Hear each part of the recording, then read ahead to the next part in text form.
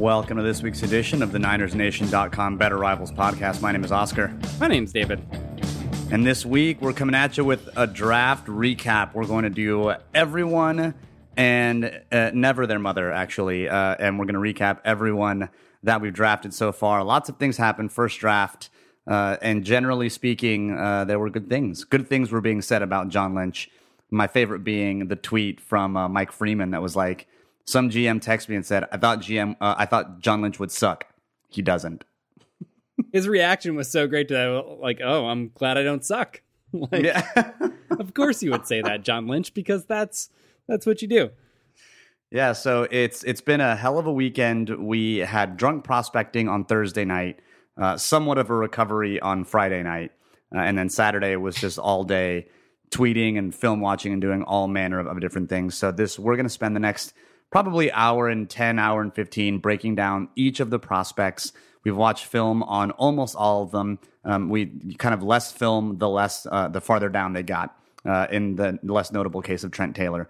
And then let's start, though, with the trades, because the trades really are where it all started. Day one, Niners moved out of the second spot to move to the third spot.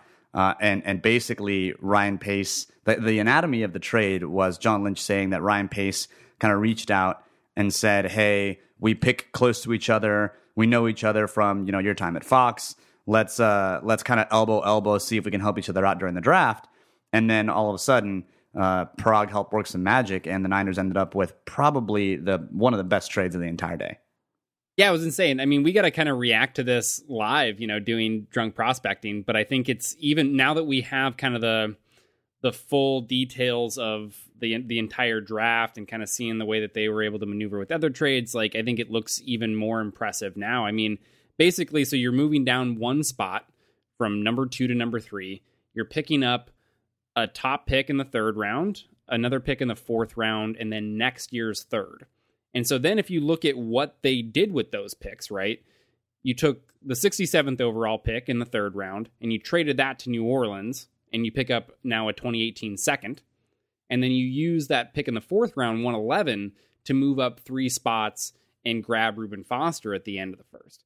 So you've basically, to move down one spot at the top of the first round and basically select the guy that you were almost certainly going to take anyway at number 2. You were able to turn that into a throwaway pick to go grab Reuben Foster and 2 more picks in the top 100 of next year's draft. So now you're at a spot where you have 5 selections right now in the top 100 picks of the 2018 draft, which is again, with the amount of players, we've talked about this ad nauseum at this point, like that they need a lot of players, and having those sort of premium selections available to them next year is just awesome. And I wouldn't even say that the pick to go back up and get Foster was a throwaway pick. I think that's the ammunition that you need in order to make a move like that. And what that move allowed us to do is it allowed us to secure the best linebacker in the draft, and someone that we're going to get to here in a minute, but that is an absolute joy to watch on film. So I think the question really is, why would the Bears make this trade? I mean, they paid Mike Glennon a 3-year, $45 million deal, but really it's an $18 million deal with some options in there. If you have a feeling that you're going to go after, Mitchell, Mitsubishi, Trubisky, then why wouldn't you just pay like a journeyman quarterback, like, I don't know, Brian Hoyer or something like that, who was on your roster already, or even a Matt Barkley, pay them, $4, $5, $6 million, and then go and draft your quarterback? Why would you invest so much money in Glennon and then go and say, well, I'm going to go ahead and make this quarterback pick and not even tell my head coach about it? Because that's apparently Ryan Pace's brilliant strategy, is to not tell anyone that he was going to do this, including his head coach. Well, considering, John Fox's comments as to, how he was going to look for ways to handle his new franchise quarterback, he requested advice from Jeff Fisher. So yep. Saw that gives you a little bit into their line of thinking here. I mean, I don't know. It doesn't make a lot of sense. I think if he's your guy, and we talked about this as it related to the Niners, right? In terms of if you feel strongly about it, you can understand the decision to take someone at 2. So looking at this from the Bears' perspective, right? If you felt like Trubisky was your guy if he had a much higher grade than the other quarterbacks on your board, and he was really the one that you felt like could be the face of your franchise. And then you were also worried about other teams potentially trading up to the number 2 pick, which, obviously depending on who you want to believe there, that may or may not have been happening. You could understand it a little bit, but I mean, yeah, I think when you kind of take a step back, look at it from both sides, it seems pretty strange because, again, we talked about what the 49ers were able to turn that haul into.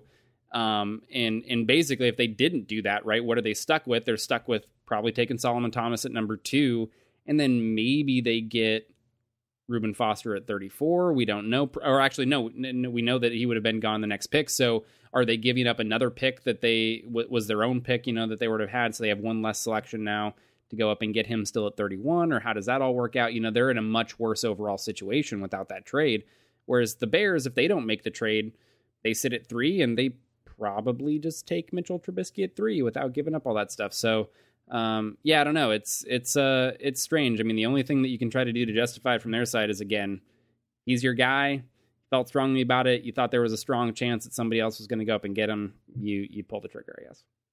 And the question then becomes, okay, so what are the rumblings in the NFL about who was going to go and get Mitchell? Whether it was going to be the Browns that traded up, whether it was going to be the Jets. And there's on Twitter, you've got people confirming the Jets weren't going to trade up. No one really said much about Cleveland, and Charles Robinson tweeted out that really the Bears were bidding against themselves. And if that's the case, then John Lynch has basically one of the best poker faces that we've seen in quite some time, because he basically bluffed the Bears into giving up a pretty good amount in order to get their quarterback, supposedly, of the future. And I think the thing that will seal the deal in terms of whether or not this was tilted towards the 49ers' favor or the Bears' favor is noted Bears fan Robert Mays, who does the Ringer podcast. He's a Bears fan, and he had a really interesting reaction after day one that I think just hearing the emotion in his voice will let you know exactly how he thought this trade went for the Bears. So here's Robert Mays on the Ringer podcast recapping on their week 1 recap episode. It's unbelievable. And it's not even just that they drafted Trubisky. I mean, that's one thing where I feel like there's no plan in place whatsoever. But the fact that they gave up their 3rd and 4th round picks this year, this is not a team that's one Mitchell Trubisky away from being a contender. It's just everything about it drives me fucking insane. I'm sorry. It's just been a really rough hour. Or 2 hours or 4 hours. Yeah, he's not happy. He's really, really not happy. God, man, I love Robert.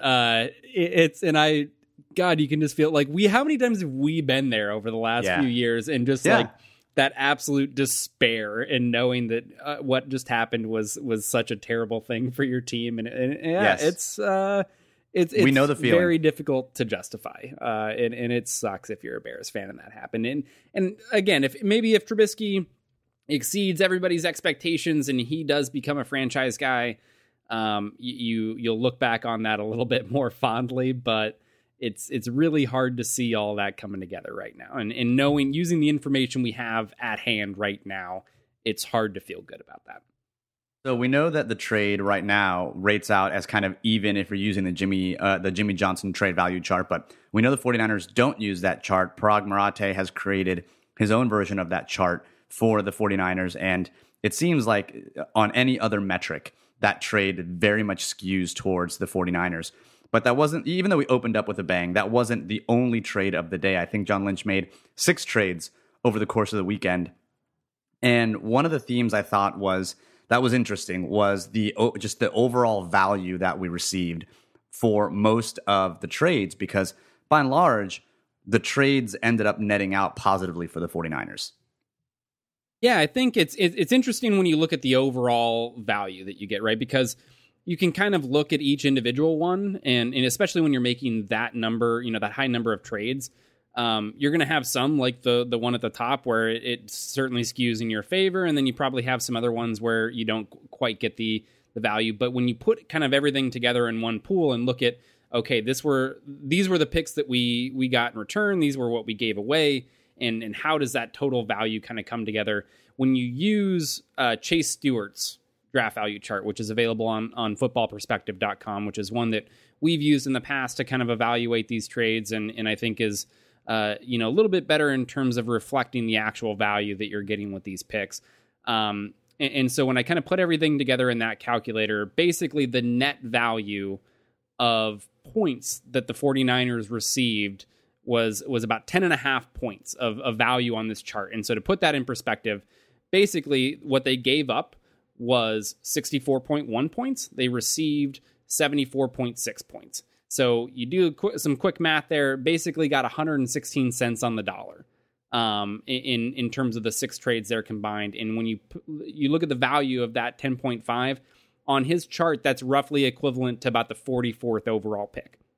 So you say that when all was said and done, the 49ers basically generated the value of a high second round pick with what they got out of those trades.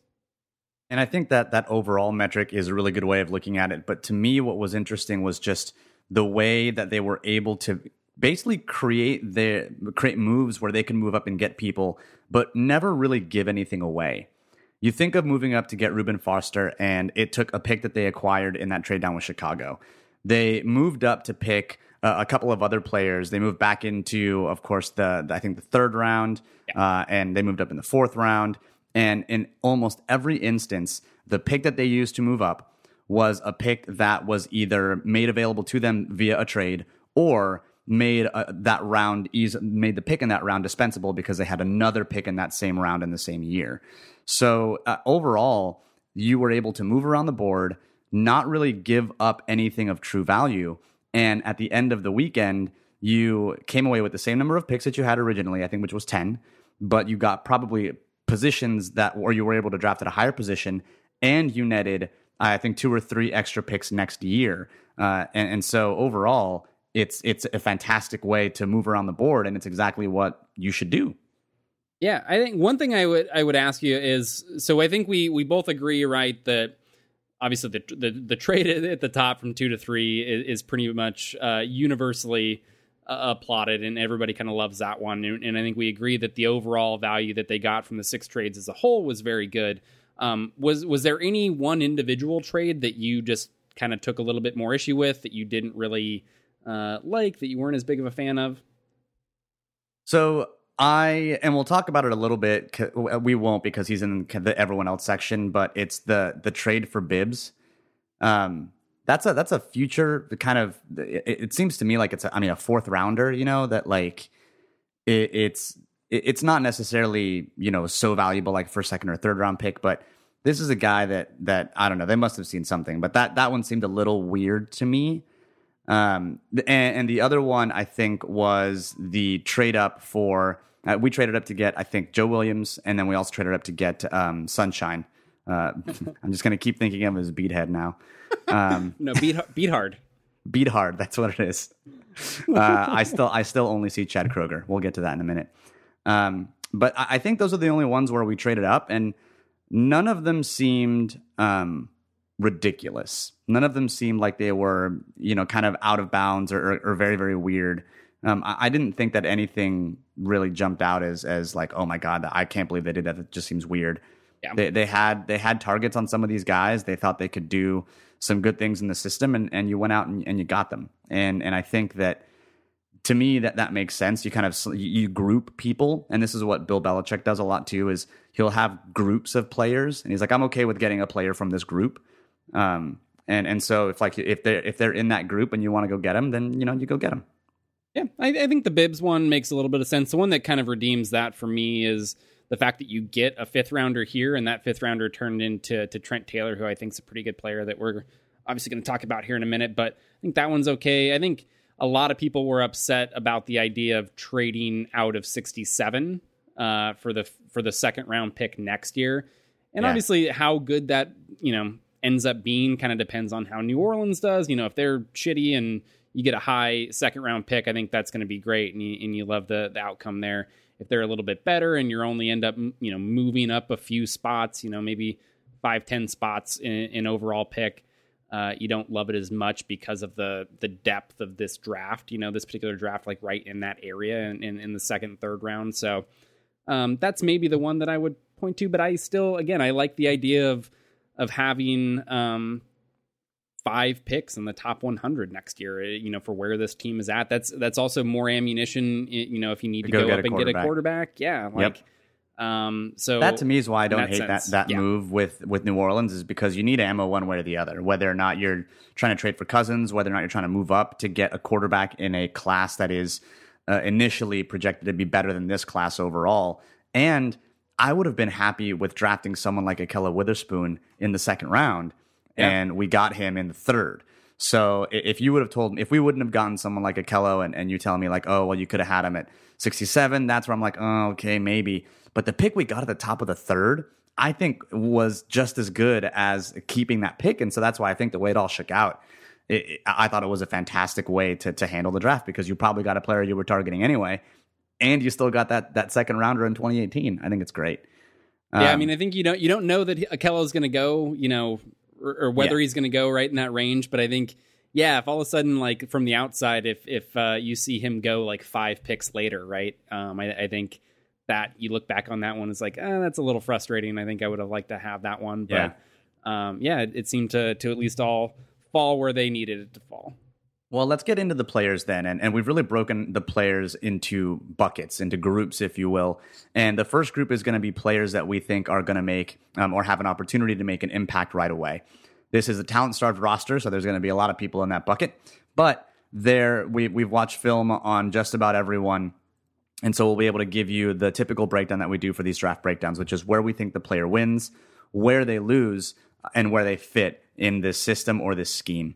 And then we have a bucket of players where we've got kind of the everyone else. And these are players that we don't think are going to make necessarily a huge impact right away, or they're developmental people, admittedly. And, we're going to give you a couple of notes on them, but they're not players that we're necessarily expecting a lot out of right away or initially. And then we'll talk about some final takeaways. So with that, let's get into a condensed version of our sober prospecting of Solomon Thomas. We spent probably an hour and a half breaking down 2 or 3 of his games on Drunk Prospecting. So if you want to see some of the in-depth show your work, as well as ridiculous jackets and David and I getting progressively drunk, you can definitely catch that on YouTube. But here is the condensed version, right? So Solomon Thomas, Stanford, round 1, pick 3. First off, David, let's start with where he wins. I think it's pretty obvious when you put his tape on that he's a very good athlete, right? I think that's something that jumps out to you very quickly. And we kind of knew that, right? From the testing. I mean, you look at, we love to reference Spark as kind of a measure of overall athleticism. He was a 6th ranked edge player by Spark, was in the 94th percentile. And I think it's important to note there too, that 94th percentile is among all NFL players at the position. That's not just in this draft class. So he is a top end athlete at that position. And then force players, which is, something that Justice Mosqueda does, also kind of combines, some various measurables from the combine to really get a projection for some of these edge players, these pass rushers. He was one of only 2 force players that he had with first round grades on him, and kind of compared him athletically to somebody like Justin Houston. So I think you see that show up on tape right away. And it's really evident kind of with that burst off the ball. I mean, he's just consistently the first one off the ball, when you watch that Stanford D-line, and he a lot of times is, engaging the offensive linemen as some guys are still kind of coming up out of their stance. So that the explosiveness there, I think, is very evident. And then he kind of transitions that to, good leverage, right? So you come out, you fire off the ball explosively, and then you have that low pad level, and that allows you to play with good leverage, and really kind of control offensive linemen, especially when he's in more one-on-one situations is where you really see that. He can kind of get his hands into the chest of the tackle and control that guy, and really play with good leverage. So I think those are some of the things that you see jump out immediately. I also liked his hand usage. I mean, we talked about this quite a bit. I would definitely encourage you. The Solomon Thomas drunk prospecting was a little bit less drunk than the Reuben Foster. So I think that we probably got to some more valuable stuff to take away from there. But yeah, I think you saw some pretty solid hand usage. I mean, everybody from a defensive line standpoint, coming out of college into the NFL. That's always something that they need to improve. Very few guys, I think, are very refined there. So you're always looking for improvement there. But I think among college players, you saw some good hand usage from Solomon Thomas as well.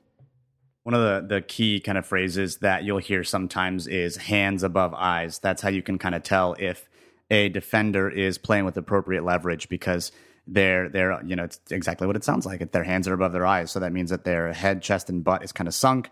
Their hands are up and they're under the offensive player. And Solomon Thomas does that quite a bit. He's got you talked a little bit, David, about his stubby arms potentially being a problem, right? The knock you hear on him is he doesn't have the appropriate length.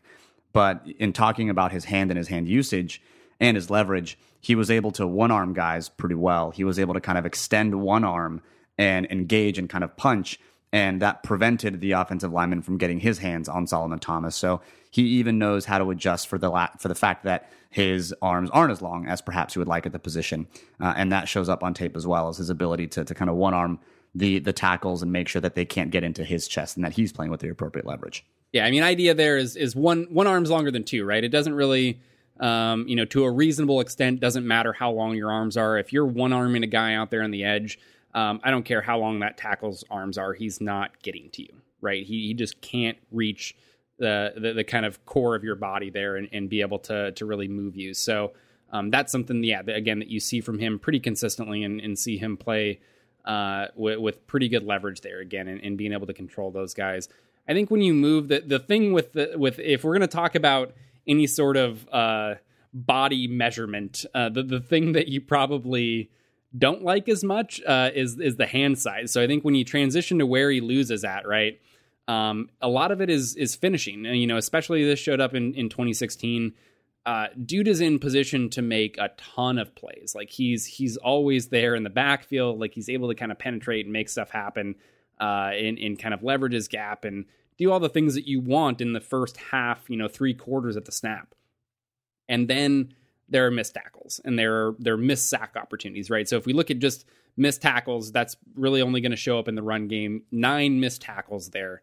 And then I would say in the games that I watched, I think I watched like 8 cut-ups of him, and there were probably another handful of sacks that he could have had if he was just able to kind of finish those plays. And so this was something that Stephen White of SB Nation brought up in terms of the hand size thing, which was this was kind of before the combine and before we really got some of those measurables. And, he talks about in his column on Thomas, texting a friend of his and saying that he, thinks that Thomas basically either has really small hands or really weak hands, was kind of the comment there. And so sure enough, when you got to the combine and we got all those measurements, his hands did end up being a little bit smaller compared to what you would expect at the position. And I think that's where you see it show up on tape, right? Because it doesn't matter if it's just measurement, doesn't affect how he plays. But you do see it there where you're like, man, it looks like he had a hold of that guy and just couldn't really hang on and finish the play. Well, we've started a campaign to send him like a grip master, hand strengtheners, basically. is what we're going to try and collect money. Yeah. Absolutely, to try and get him some of those, because it shows up. His hand size, you mentioned his hand size being a little smaller than most. His hand size is in the 14th percentile compared to other edge players based on Mock Draftable. And I think in that article, Stephen White says that at the combine, it would have been like the 3rd or 4th smallest set of hands that would have had there at the edge that year. So, I mean, it's not like his hands are a little undersized. It's not like this is an Alex Smith type of thing. It's like he's got little hands. He's got tiny baby hands. And that maybe not Trumpian hands, but they're not large. Correct. And the thing is, and the worrisome is that it does show up on tape. You do see him get a hand on a quarterback. It happened to Mitch Trubisky. He got a hand on him, able to get out. Get a hand on a running back, able to get out. Whereas if you're able to have a larger hand and grip that jersey and hold on for dear life, you're less likely to let that guy slip out of your grasp. So that definitely is a concern, I think, when you look at him finishing plays and missing tackles. He had 9 missed tackles in 2016. But then you also look at his strength at the point of attack. David, you tweeted out some film cut-ups of him basically not really succeeding much whenever he was double-teamed. And he'll get washed out of plays by double teams and combo blocks. And this is why you think of someone at the 3 technique. And if he is going to play the 3 technique, when we're thinking of his projection, that sometimes is a position that will get double teamed with the center and guard. And so you're thinking of someone who's got to hold up at the point of attack, and it's not something that he was able to do consistently in college. Yeah, I don't think I saw a single snap of him in those cut-ups that I watched of him kind of successfully taking on a double team. Like, it was pretty consistently him getting moved off the ball, getting moved several yards off the line of scrimmage or getting kind of collapsed inside. It was really, again, this shows up, you say point of attack, that's when the play is coming your way, right? That's what you mean by point of attack. The run is hitting in your gap or kind of in your area. And so it is important for you to be able to kind of, press against that double team and limit the amount of space that the running back has to get through. And you just didn't see it from him. So that is something that gives you, I think, some pause about how well he's going to hold up in, base situations and rundowns on the inside. And then I think you even saw it every once in a while in some one-on-one blocks. I mean, it was far less frequently in one-on-one situations. I mean, usually he was able to, you could really kind of see the strength there and being able to control those blockers one-on-one. But there were times where you get a guy kind of coming on a down block, had a good angle on him, and was able to, again, kind of collapse him inside and open up some space for the back to go right at him. So the good thing, and I guess, we'll transition about fit. I think there's something to do with his fit there that's going to hopefully make that a little bit less of an issue. But the other thing, kind of wrapping up where he loses, and I'm always a little up and down as to how I feel about this and how much weight I want to put into it. But you did see some inconsistent effort. Again, this was something that Stephen White and didn't point out originally. If you're unfamiliar with Stephen White, he's a former NFL defensive lineman. So certainly when he's evaluating these guys, you want to put some stock into things that he's calling out. And that was, another thing that he brought up is the effort and not always showing up. And some of the clips that he showed, were not good. Him kind of almost walking around mid-play. And that's then the one that got me. It was a play versus UCLA in the third quarter where the running back is not down. And the running back is in front of Solomon Thomas. And Solomon Thomas is, with his athleticism, he's like a half step and a jump away from nailing this guy. And he just kind of stands there. And he waits for like the other people to kind of go and finish off the play. And you're like, dude, you could have knocked this guy out. You finish the play.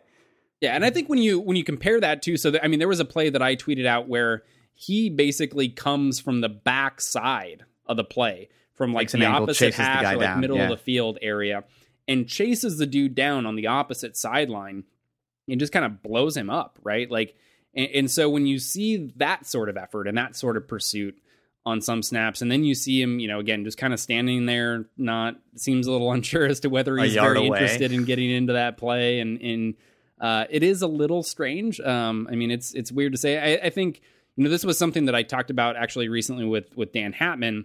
Not as it relates to defensive linemen, but more as to kind of, some of the other guys in the back end and DBs. But it was this idea that you are starting to see more coaching staffs that are coaching these guys basically when the plays are kind of away, right? So if you're a cornerback and it's run to the opposite side of the field, they're not as concerned about effort on those plays, right? You kind of almost want them to save yourself, especially in college, because you're playing so many snaps. And these offenses are on the field going at a crazy pace. And so, all the sports science research that they're getting is you're seeing some coaching staffs basically be like, all right, you can kind of pump the brakes on the backside of some of those plays. But again, some of the times when Thomas was doing it, it's right there in the middle of the play. You want to see him finish that stuff. So I think it's something to monitor. I'm not overly concerned with it. I think that's something, it's not going to make you not want to draft him.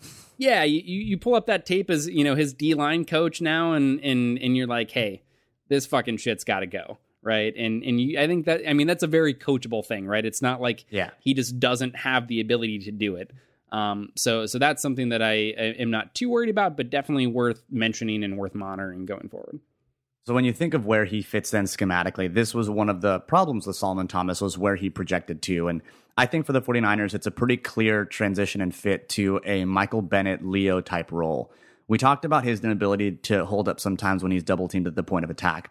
Well, when you're a Leo and you're playing that weak side or open side defensive end, you don't see nearly as many double teams. You don't have to hold up against double teams. And so just simply based on where you align him, you're already kind of taking the thing that he doesn't do all that well and saying, hey, you don't really have to do it all that much anymore. And that's a solid, I think, way to scheme your player to success.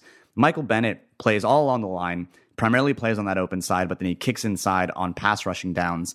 And this is probably the role that we're going to see Solomon Thomas have here. He made reference to that role himself when he was interviewed post-draft as well. And so this is definitely going to be the role that I think we've got him in, and it's going to be a role that we need because we don't really have a player like that right now, other than maybe Aaron Lynch, as long as Aaron Lynch didn't hit up the buffet too much this offseason.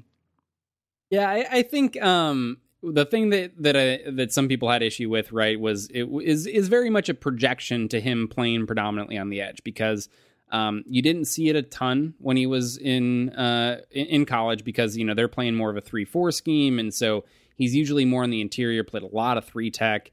And then even when he's at more of an end position, it's a 3-4 end a lot of times, right? It really wasn't, it was only in kind of very obvious passing situations, 3rd and long, where you saw him kick outside and you know, get way outside the tackle there and more of kind of like a 9 alignment or something. But even then, a lot of times you would see him kind of stunt inside. So they didn't give him many opportunities to just kind of pin his ears back and try to rush around the edge.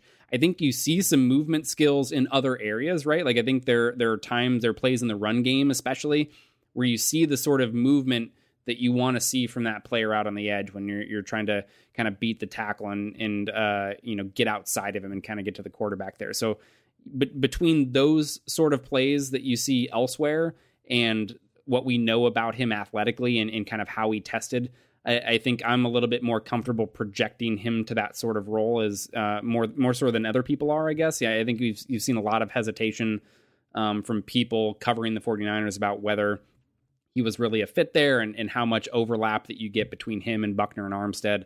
I think he's very clearly the most athletic of those three, the better fit to spend some time on the edge. I mean, yeah, like you mentioned, he's going to be Michael Bennett. He's going to kick down inside when they go into the sub packages. And I think that's the thing that matters most too. We spent a lot of time talking this offseason about where their people are fitting in this new base defense. But the thing to really hammer home is what they do in sub packages, because that's where you're at 70% of the time in the league. And I think those three players are going to be very much assets and they're going to be fine.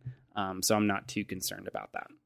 And when you look at Armstead and Buckner, they split their kind of defensive end and inside tackle splits. Armstead's kind of truncated because he had his injury, of course, but he played 106 snaps at left defensive end, 38 at right, and 135 snaps inside at defensive tackle. Buckner played 382 snaps at right defensive end and 581 snaps at inside defensive tackle. My guess is that Armstead and Buckner are not going to kick in, or only one of them is going to kick inside. And then you've got Thomas on the inside as well. So definitely projects to the edge. And I think it's definitely a solid pick. It's a need pick.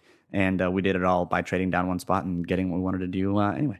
Yeah, I mean, they're going to be able to play. And even if they're not all three on the field, 100% of the time together, like that's fine. We talked about going into it, right? You can rotation. Never have enough players rushing the passer. And on D-line, you want to have a situation where you can go 6-7 guys deep and be able to rotate guys out. And so I think, you're going to see Thomas line up probably everywhere along that D-line with the exception of, kind of at nose or that one technique spot that you're going to see in base. But he's going to play inside. He's going to play on the edge. So is Buckner. So is Armstead. And I think the three of them, though, give them a very strong foundation on that D-line. So 2 things I learned about Solomon Thomas as I was doing research on him this weekend. One, he was a pretty chubby, unathletic kid, supposedly. So in 6th grade, he couldn't finish a mile. He couldn't run a mile in 6th grade. Man. And when he first started playing football, he really got into it, and he was a lot bigger than everyone else, and he would hit them really hard. And his friends would ask him not to hit them hard. And so he would like kind of make contact, but then pick them up and lay them on the ground. This was in that SB Nation video, right? That they did on him. Yeah, that was the origin great. Story. It was pretty funny. I didn't catch the mile in 6th grade part. I mean, who would have known that me and Solomon Thomas would have went in drastically different directions athletically after 6th grade? Who would have guessed it? That's right. Who knows? But yeah, I thought those 2 tidbits were interesting. But I think we get to now our second pick in the first round, Reuben Foster, linebacker out of Alabama. Round 1, pick 31. This is the second year in a row we've drafted 2 players in the first round and the trade effectively jumped in front of New Orleans because they were on the phone with him to draft him 32nd, and we drafted him at 31. If you haven't heard this story yet, a couple of beat writers recorded it when he was being interviewed at the introductory presser. It's really funny. It's a great story about how he's on the phone with New Orleans, and then San Francisco calls and kind of what happens. So definitely go and dig that up. Now, where does Reuben Foster win, David? Man, where doesn't he win most of the time is what you want to say. I think the thing that to me jumped out first to him when I was watching his tape was kind of the play speed, which, as we talked about, kind of pulling from that Scouting Academy Foundation. It's really this combination of the athletic ability and how quickly he processes information. And it's just kind of insane, like his ability to process things instantaneously and kind of just react and go get things. Like, there was a couple of plays there that really stuck out. Like there was one where he's effectively blitzing. He's rushing the passer. He's on a stunt. He's kind of coming across the center's face, and he's engaged in this block with the center. And then all of a sudden he sees the back kind of, he's looking through over the shoulder of the center, sees the back come through, trying to release out on a screen, and just immediately gets his hand on the back and kind of releases off the center and goes and takes away that option. And this was in the Tennessee game, and Josh Dobbs still kind of panics, throws the ball, it sails over the back's head, and they get a pick six out of it, all because he was able to just react immediately to what he was seeing in front of him. You saw, and there's another game. Yeah, there's in another game that he broke down on ESPN with McShay. Yeah, that video when he's breaking so down. Good. It's great, and he's talking about how what he's reading, and he's got the responsibility to cover the running back, but he's like, but I know the running back is staying in, and I know that my other teammate's going to go in on a green dog blitz, where he's going in on a delayed blitz based on the fact that running back stays in. He's like, I know that means I'm free to either blitz, or I see this guy coming across the middle of the formation and no one's picked him up. So he then immediately kind of bails and starts to trail him. Of course, that's where the ball goes, and he knocks it away and gets a pass breakup. So, he is literally processing everything so fast. And then the part that, of course, is important is then he has the athleticism and the speed to react quickly. I tweeted out a clip where he kind of dropped that into a hook zone, and as soon as the quarterback's eyes move to the right to his player, he's already taken a couple steps forward. The quarterback starts to throw. He breaks on the ball, immediately makes contact with the receiver as soon as the ball gets there. You don't see that kind of click and close from some defensive backs. And here he is in coverage, and he can do that as well. So he's a damn fine linebacker, but he's also pretty good in coverage right away. Yeah, he's, again, you see the athleticism there, and there weren't, I watched quite a few cut-ups of Foster, and I didn't see a ton of him trying to like cover guys necessarily all that far downfield. But what you saw from him underneath, again, one of the things Alabama does defensively is they match a lot of stuff. So a lot of their defenses are work around pattern match principles, and especially on the interior there. A lot of times, kind of the backers that they have, strong safety, sometimes they need to be able to kind of pass guys off depending on the routes that they see from the tight ends and the running backs.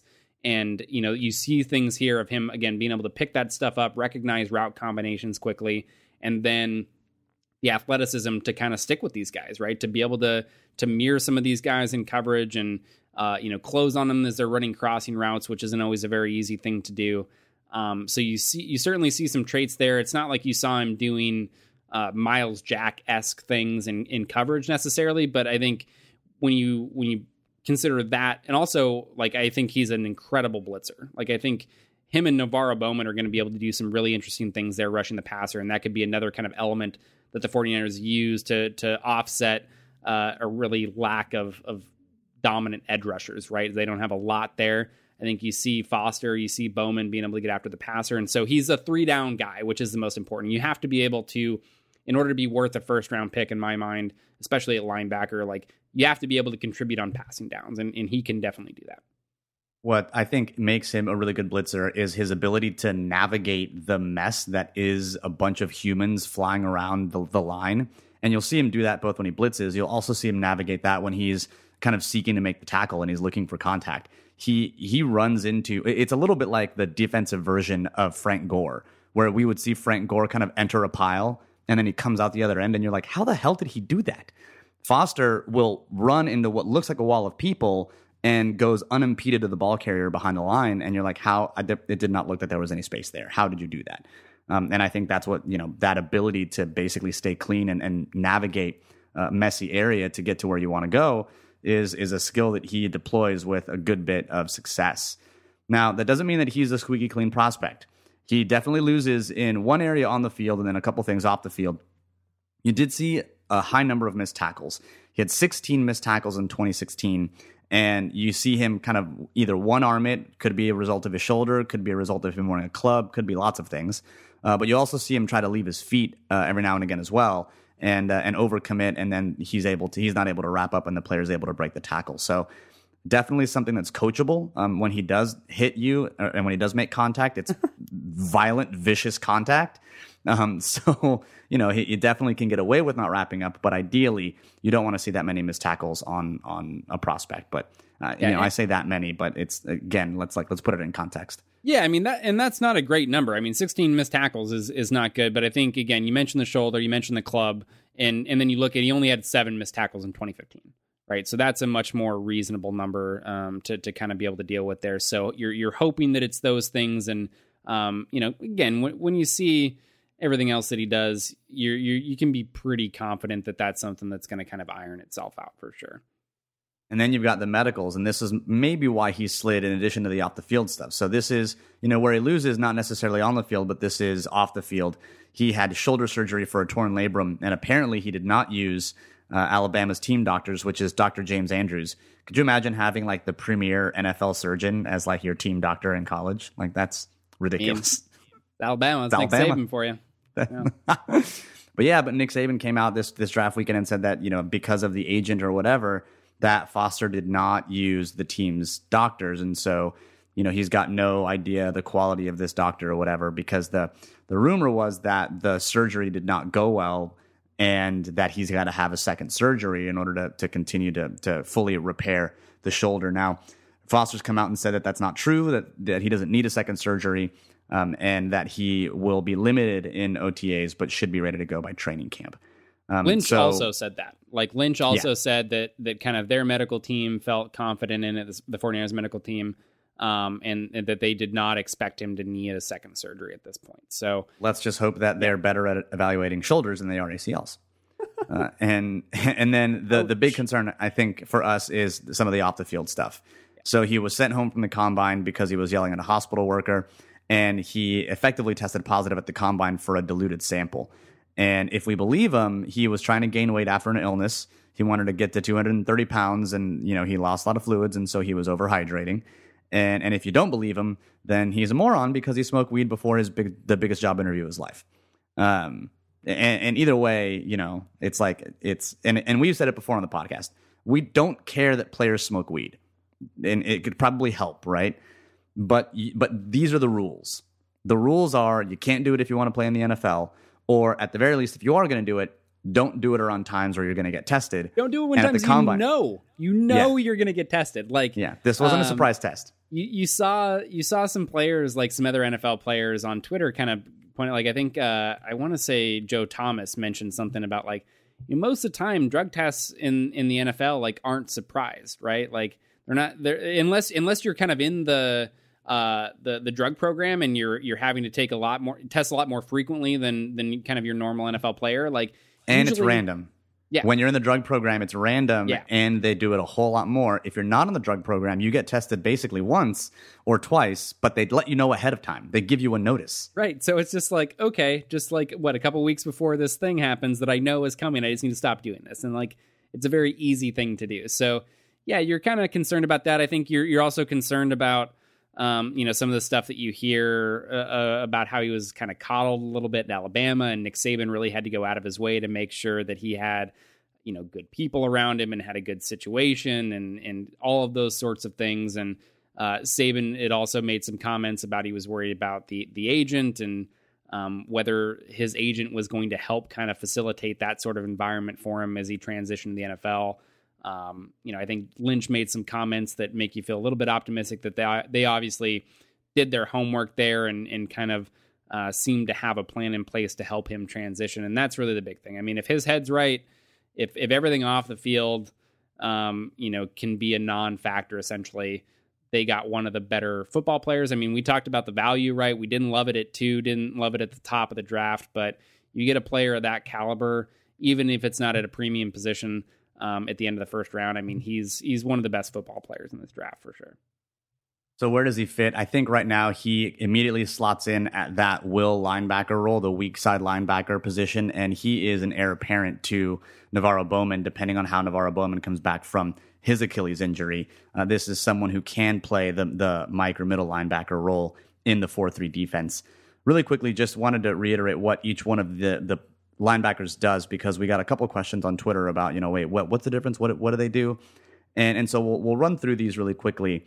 And I think the important thing to note about the 3 linebacker roles are that the Will and Mike linebackers are usually the ones that play all 3 downs. The Will and Mike are the ones that stay on the field in nickel. And there are some exceptions to that. And then you've got your Sam and your Otto, which David will talk a little bit about. But your weak side linebacker or your Will is really the kind of the person who's responsible for shooting the backside gap, cleaning up cutback runs, and is going to be someone who's generally a bit smaller and a bit more athletic. And when you think of a Mike linebacker, they're really going to fill the hole as a downhill defender. When you get a power run, it's usually going to go right at that middle linebacker, and they've got to be there to help kind of take on blockers and blow that up. Now, your Sam or your strong side linebacker or your Otto are a little bit different. Yeah, I think, one thing that Sam is definitely not is it's not interchangeable with a Leo, as one particular person that covered the 49ers tried to mention in a recent article. That's your takeaway, folks. That's your takeaway. That is not a true thing. So your Sam, so traditionally, like in a 4-3, setup, Sam's going to be your strong side backer. In this particular scheme, and now we don't know if they're going to necessarily copy verbatim what they've been doing in Seattle, but we can right now, based on the info that we have, we can assume it's going to be pretty similar, right? And one of the things that Pete Carroll does is that Sam position, a lot of times they'll kind of refer to that as Otto. And the reason that they make that distinction between Sam and Otto is because the Otto backer is going to be on the line of scrimmage. Think of him as a 3-4 outside linebacker. Not always is the Otto backer going to be on the strong side. A lot of the times he will. And I think that's probably, if they're in most situations as they're drawing it up, that's probably where they want him. But not always going to be on the strong side. So you will sometimes see a linebacker that's on the ball that's also on the weak side. And that's kind of the main distinction there that you'll see in this scheme is that Otto backer is the one that's up on the line of scrimmage. This is the one right now that we're kind of slotting in like we expect kind of Ahmad Brooks, right, to be in that role. Maybe, I don't know what they plan for Aaron Lynch. You could see him maybe getting time there. I think he's probably a better fit trying to do the Leo stuff because I'm a little worried about him in coverage. But that's the big thing. So when he is on the strong side, you're going to be lined up over the tight end. A lot of times you're going to have, in this cover 3 setup, you're going to have curl flat responsibility in your zone coverage. If you're doing man, if you're doing more of a cover 1 situation, you're going to be manned up on that tight end a lot of times. So that's the big thing there. But don't confuse necessarily being on the strong side. The big thing here is the Otto backer is on the ball, and that's kind of a different role from what you're expecting from your off-ball guys in the Mike and Will. Yeah, and so when you think of your Will and your Mike, that's going to be your KJ Wright, the Will. Your Mike is going to be Bobby Wagner, and then when you think of your Sammer on the ball, I forget who the third linebacker is in Seattle. Remind me, David. I forget who it is now. I mean, Bruce Irvin was in that. It role. Used to be Bruce Irvin. Bruce Irvin, what? They didn't really replace it. Yeah, they tried to play him at Leo at first, and then they decided he might be a better fit. Is the Sam guy, but. It's somebody like he needs to be a little bit stronger, right? He's going to be more likely to kind of take on contact initially, more likely to be at the point of attack on run plays. And so usually a little bit of a bigger guy. That's why Ahmad Brooks makes sense. Like Ahmad Brooks is at this point in his career, if he does anything well, which I'm not sure he does, it's going to be probably being a little bit more physical, being able to hold up and run defense. And occasionally, that is going to be a pass rushing type. They can kind of play it a little bit differently depending on the person that they have there. If they have a great pass rusher that they can put into that spot, you're going to see him rush a little bit more often. But, again, that he is going to have some coverage responsibility for sure. So a couple things, I guess these ones aren't necessarily fun facts, but they're interesting facts about Reuben Foster. Apparently Foster's father shot his mother while she was holding Reuben Foster in her arms. Yeah. That's a rough start to life. I had not heard that at all. That's holy shit. Yeah. That's how he kind of started life, and it was, it's been interesting, I think, for him. And then Brett Bielema, who's an Arkansas coach, said Foster was the best linebacker he has ever broken down, and that's a quote in a Sports Illustrated video. So, dude can play, dude can ball, and he may be a little bit of a moron off the field, and you know what? That's okay, as long as I think John Lynch creates some structures to help him succeed at the NFL level, and it sounds like he will. We'll be all right. The medical's right. The off the field stuff's right. Like, this is a special football player for sure. Yeah. So let's talk about then the kind of consensus favorite, I think, for better rivals here leading into day 2, which was Ahkello Witherspoon, cornerback, Colorado. We picked him in the 3rd round, pick 66 overall. This is a player that started playing football very late. He was playing soccer primarily, as well as some other things. And I think his first year playing football was his senior year in high school. And then he decides that he's, I can do everything well. And so he wants to go to medical school, incidentally, after he's done playing football. So smart kid. And this is someone that, we identified early on, mostly David early on, as one of the cornerbacks to target in that 2nd round area that could really contribute based on this scheme. So, David, where does Ahkello Witherspoon win? So it's really when you started looking, it even just kind of before you turn on the film, like if you start looking at kind of some of the data and trying to identify this sort of cornerback archetype that you have in Seattle, he was somebody that really stuck out because he's an incredible athlete. Again, referencing Spark, 94th percentile, was 8th among cornerbacks this year. He's 2.5. He's got 33-inch arms. He's got a massive wingspan. It was, just about 79.5 inches. And then he also has like an incredible vertical, 40.5-inch vertical. And so you put all of those things together, right? You put the height, you put the length, you put the vertical, and he has the ability to affect passes in a very wide range. You talk about receivers a lot with catch radius, like his SWAT radius or his passes defense radius, right, is just massive because he's got those long arms. He's got the athletic ability to where even if he's not necessarily in great position, right, he's still able to affect passes. You see it. Richard Sherman does this. I mean, this was the comp that you got from the PFF team in his scouting report was Richard Sherman. You see Sherman all the time on those vertical routes up the sideline, right? Even if he's trailing a little bit, he's so tall and he's so long that he's able to go up and get those passes, right? He's able to make interceptions on them. He uses the boundary to his advantage.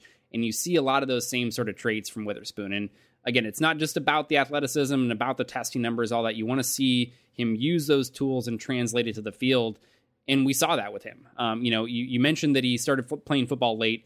He got better every single year at Colorado. The passer rating allowed that he had improved every single year pretty dramatically. In 2016, he had 13 passes defensed, which was tied for most in the nation. And he only allowed a 31.8 completion percent.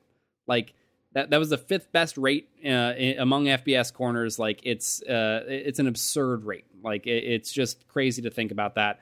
And again, he's able to, because of that length, because of the athleticism, get his hands on passes, even when he might not be in the best position, have the best leverage on the receiver.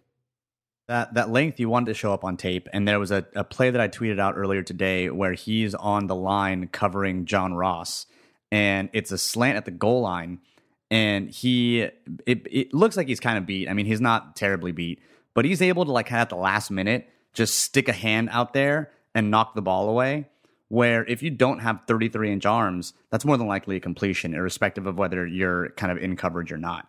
And you see him do a couple of things that way. You also see him try to get his hand in at the wide receiver at the catch point, whether it be up in the face or whether it be coming down. I mean, he's got length in his arms and he uses it, or at least he tries to. And that's the kind of stuff you want to see show up on tape. He's also got really good skills at the line of scrimmage. He's got very quick feet. I couldn't necessarily see a soccer influence, but David, you were like, "Yep, he must have played soccer or something," because it showed up. You were able to see something. Yeah, I think you saw the way that he was kind of fluid with his feet, right? Fluid in his pedal. and his ability to transition, especially like I think there were a few really good examples in that Washington game. If you go to Draft Breakdown, turn on the Washington game there, you can see him on John Ross, like be able to transition on some of those vertical routes, and everything just looks very, very quick, very smooth. But I think, the other thing there that sticks out that's important with footwork at the line of scrimmage, especially when you're talking defensive backs and you're talking cornerbacks in this scheme, is a lot of it being a good press corner is being patient at the line of scrimmage, right?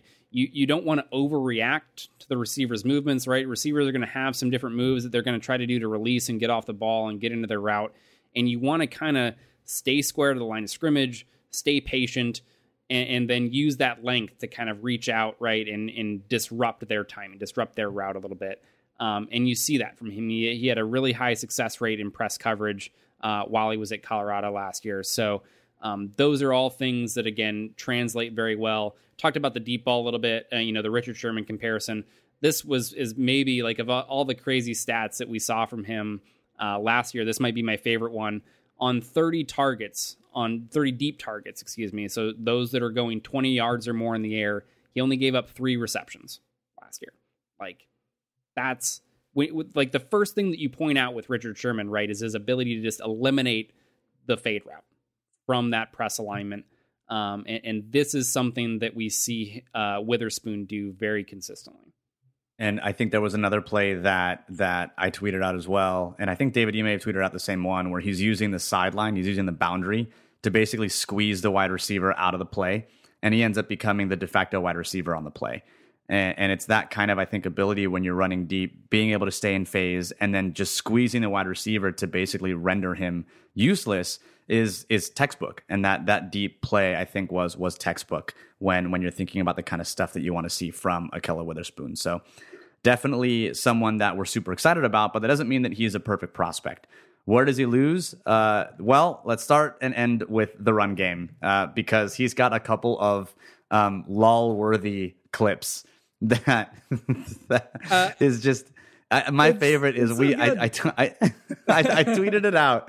I tweeted out a picture or a clip of him sliding to avoid a pulling tackle, and the reply, one of my favorite replies, is just business decision. Yep, that's exactly what it was. There is not a better way to describe Witherspoon's run game. It's just a whole bunch of business decisions. Like, and so, yeah, I mean, you look at some of the numbers, right? The run stop rate was less than 1%, 0.6%, 114th among cornerbacks. Round that up to 1%. Tackling efficiency ranked 156th. So it's bad. I mean, in the Michigan game, so if you want to see kind of the worst case, you turn on that Michigan game on Draft Breakdown, and it's, I mean, there are probably a half dozen run plays there that, like, his actions or inaction leads to, like, some big plays for the Michigan offense. So it's not great. However, I would say that, again, so when you look at these players, and this was a reason that Witherspoon was probably not high on a lot of overall cornerback rankings, right? You didn't see him really referenced as like a top 3, top 5 guy in this cornerback class. But if you're building a 49ers draft board, he probably ranked much higher. He was probably one of the top cornerbacks on their board, right? And a lot of that is because it's not as important in this scheme for cornerbacks to be great run defenders. And this is for, I think, a couple reasons. One, so you're playing a lot of single high stuff, right? We know that about this defense. That gets you 2 predominant coverages. That gets you cover 3 and that gets you cover 1. In cover 1, when you're man-to-man, you have no run responsibility as a cornerback on the outside. You're locked up on that receiver. You're not looking into the backfield. You're not trying to read, run, pass. You don't give a shit what's happening other than the receiver that's right in front of you. In cover 3, you're a deep defender in most cover 3s. So there is one exception I'll talk about in a minute. But in most cover 3, you're deep third, right? So you're playing deep pass responsibility there. You are very much a secondary run support person. So you're going to sit in that deep zone. And then once run has very clearly declared itself, then you're going to go pursue and try to help out on the run. But really, the other players that are up closer to the box should be handling the run fits. Those are going to be your primary run defenders. The one exception is if you go to what's usually called a cloud cover 3, which is where the cloud references cornerback and being your primary force player on one side. So all of a sudden, rather than that deep third in coverage, he's kind of a flat defender, curl flat defender, and that means that he has primary force responsibility, where he does need to read, run, pass, and if he sees run, he needs to come up in a hurry and be able to force that back inside. I would not expect the 49ers to use that very heavily, considering right now it looks like their starting cornerbacks are going to be Witherspoon and Rashard Robinson, I think. Neither very big physical guys, or at least physical, like big in terms of frame and having some weight to them and having some good play strength there. Like, that's not what you think of when you think of these guys. So I don't anticipate that they use that sort of coverage very frequently. So hopefully this kind of deficiency is something that can be masked a little bit by the scheme that they're going to be using. I think overall where he fits is probably as a starter at cornerback. And right now, I tweeted out a projected, I think, backfield for the 49ers, which I think will, if all goes well, be the starting backfield on opening day. And that's going to be Rashard Robinson, Eric Reed playing in the box, Jimmy Ward playing at deep safety, and I think Akella Witherspoon is going to be the other starter. I think that just based on athleticism and tools alone, he is a better prospect than, say, someone like a Dante Johnson or anyone that we've got at the cornerback position. And then, that's pretty much, I think, how it should and will play out. So I think we got another starting caliber player in the third round of the NFL draft, especially as we remake the defense. Now, next up, you've got Joe Williams, running back out of Utah. He was picked in the fourth round, pick 121 overall. And Joe Williams is interesting because he's got another really interesting story.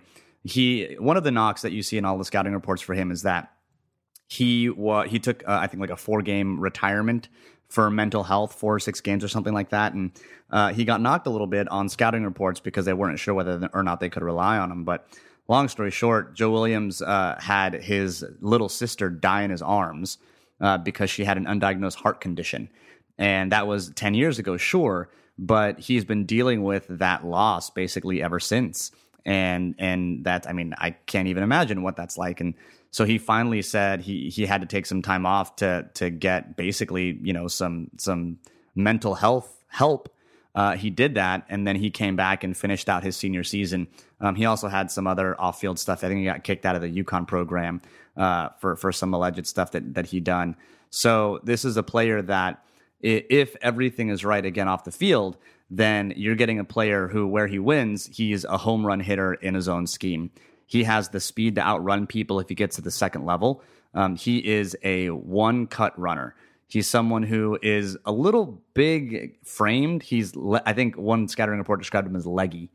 And he does. He looks like he's got a lot of legs. He looks like a little bit like that C.J. McCollum picture from when he was in high school, where it's like the torso of a 6-year-old and the legs of a tarantula. Oh, yeah. Like that's kind of like that's how he looks a little bit. And he does run a little upright, but God, he's fast. He's real fast. And I tweeted out a couple clips of him earlier today where as soon as he's got really good vision too. And if he sees something, he's gone through that hole in a minute. And it's really, really awesome because he could be a home run hitter in his own scheme. Yeah, I mean, that's the first. So you look at the PFF scouting report on this guy, and you watched more tape on Williams than I did. I didn't get a chance to get to him a whole lot, but I mean, the first thing that is referenced is has the speed and acceleration to destroy safety angles and outrun almost everyone. That's kind of the first thing that you point to with him.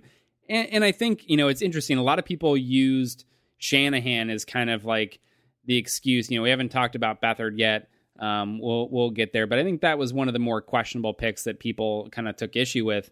And the justification, right, was that, you're going to trust Shanahan, right? Shanahan saw something in there, thinks he's a fit, thinks he can work with the tools that he has. We're going to trust that and go with it. And that's fine. I don't necessarily disagree. But if I was actually to choose a single position where I was just going to kind of blindly trust Shanahan, it would actually be running backs in the mid to late round. I mean, that's a big Bobby Turner influence as well. And these guys have been, between the Shanahans and Bobby Turner, have been selecting running backs, kind of mid rounds, late rounds, undrafted, and plugging them into this system and getting production for an incredibly long time, for 2 decades now.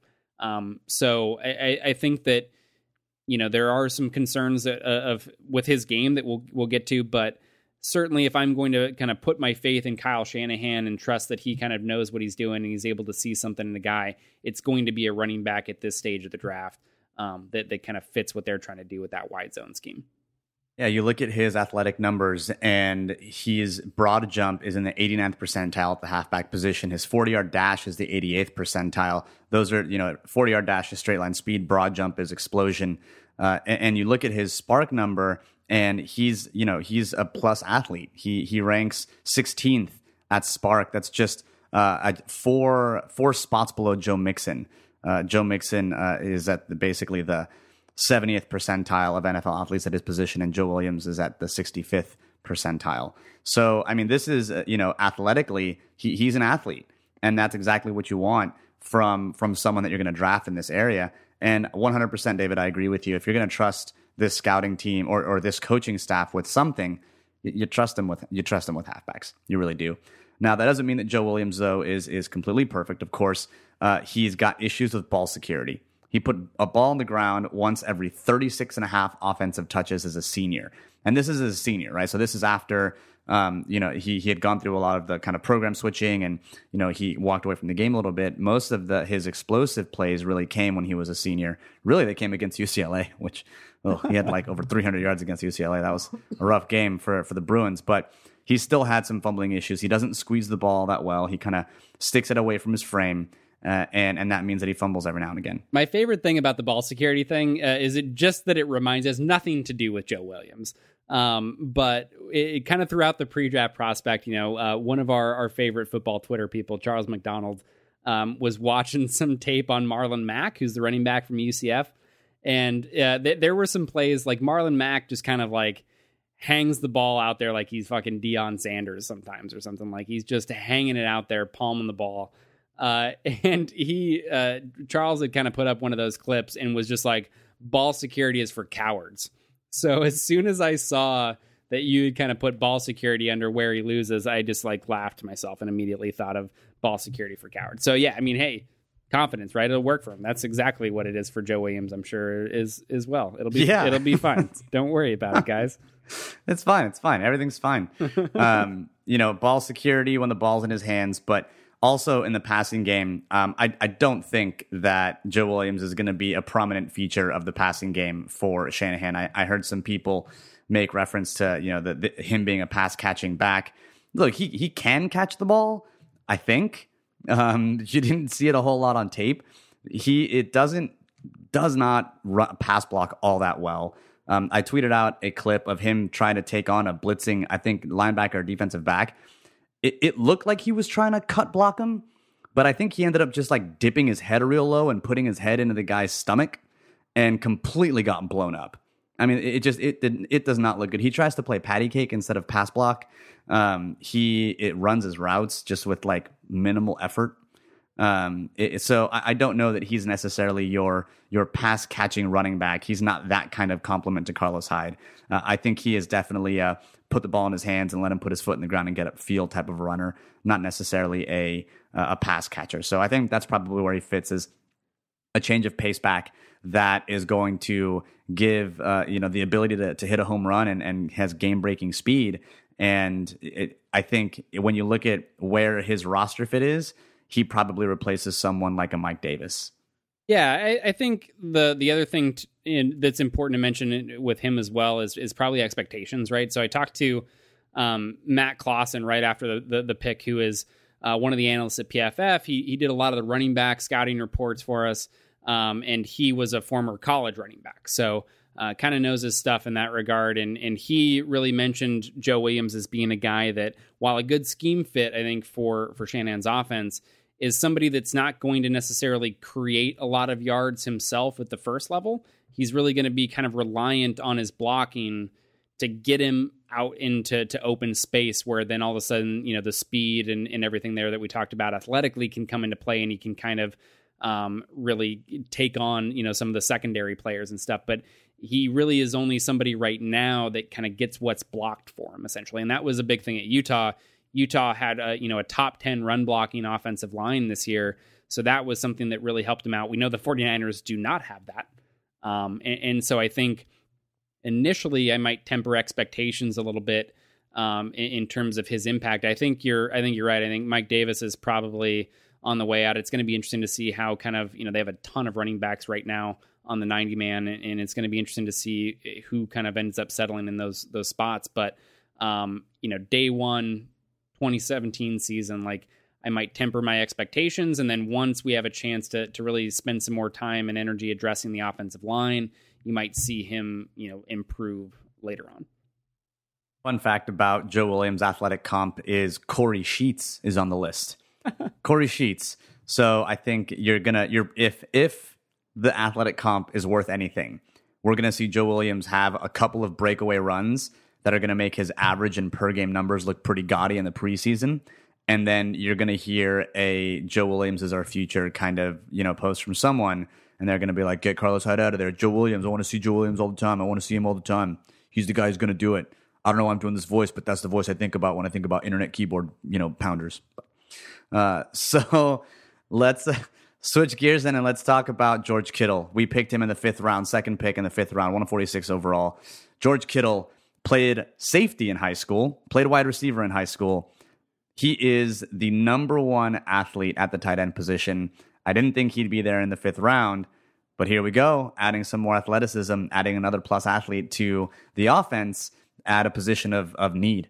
I mean, we talked about, right, in kind of that last pre-draft episode, how we were going to see some players at kind of positions that we think were the strongest positions in the draft. We were going to see some of those guys that were very talented players get pushed down the draft board a little bit because teams, they're not just going to only focus on those positions. Some teams aren't going to be able to help themselves. They're going to have to go out and get O-line play, get interior defensive line play, get these quarterbacks that maybe weren't, kind of the strongest areas of the draft, but they were going to have to get him because they felt like they were positions of need. And I think the Witherspoon selection, at the top of the 3rd round, and then this Kittle selection at the top of the 5th round were really great examples of that, were players that had the talent in kind of maybe a normal draft at their position to go much higher. But because there was so much talent here, we see them get pushed down a little bit. And yeah, with Kittle, it's he's an exciting guy. I think you see his fit immediately when you turn on the tape. I mean, you mentioned the freaky athleticism, number 1 in spark, but he translates that to all areas of the game. I mean, he's a really, really good run blocker, and you can see him kind of use that explosion off the ball because he's not the biggest guy necessarily. I think he's like 240 pounds. Maybe a little bit more. So he was able, though, to kind of use some of that explosiveness to really control guys in the run game. I mean, if there was somebody that he did have kind of this a size advantage on, it was hilarious to watch him like plant DBs and just kind of run them off the field and plant them on their back. My favorite tweet was one where, and I think you tweeted the same clip out, where he's pushing this poor DB out about 15 yards away from the play. And I think the quote was, "Dear Lord Kittle, that's someone's child." Oh yeah. I think that was Connor from Bleacher Report. Yeah, tweeted that way. Yeah, I tweeted out the same clip. He did the same with like nearly an identical play. So that was like when you go to draft breakdown again, there are only a couple of games for Kittle, unfortunately. So you got 2 games, and this was one of them, the North Dakota State game. And it's like the second snap that's in that video. You just see him just destroy this poor cornerback, that's having to be up in the box and run defense because of the formation that Iowa's in.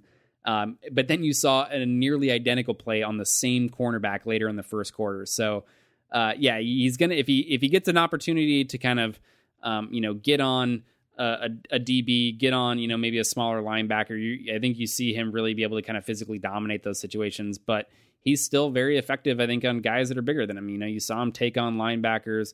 You saw him take on DNs when he needed to go kick somebody out.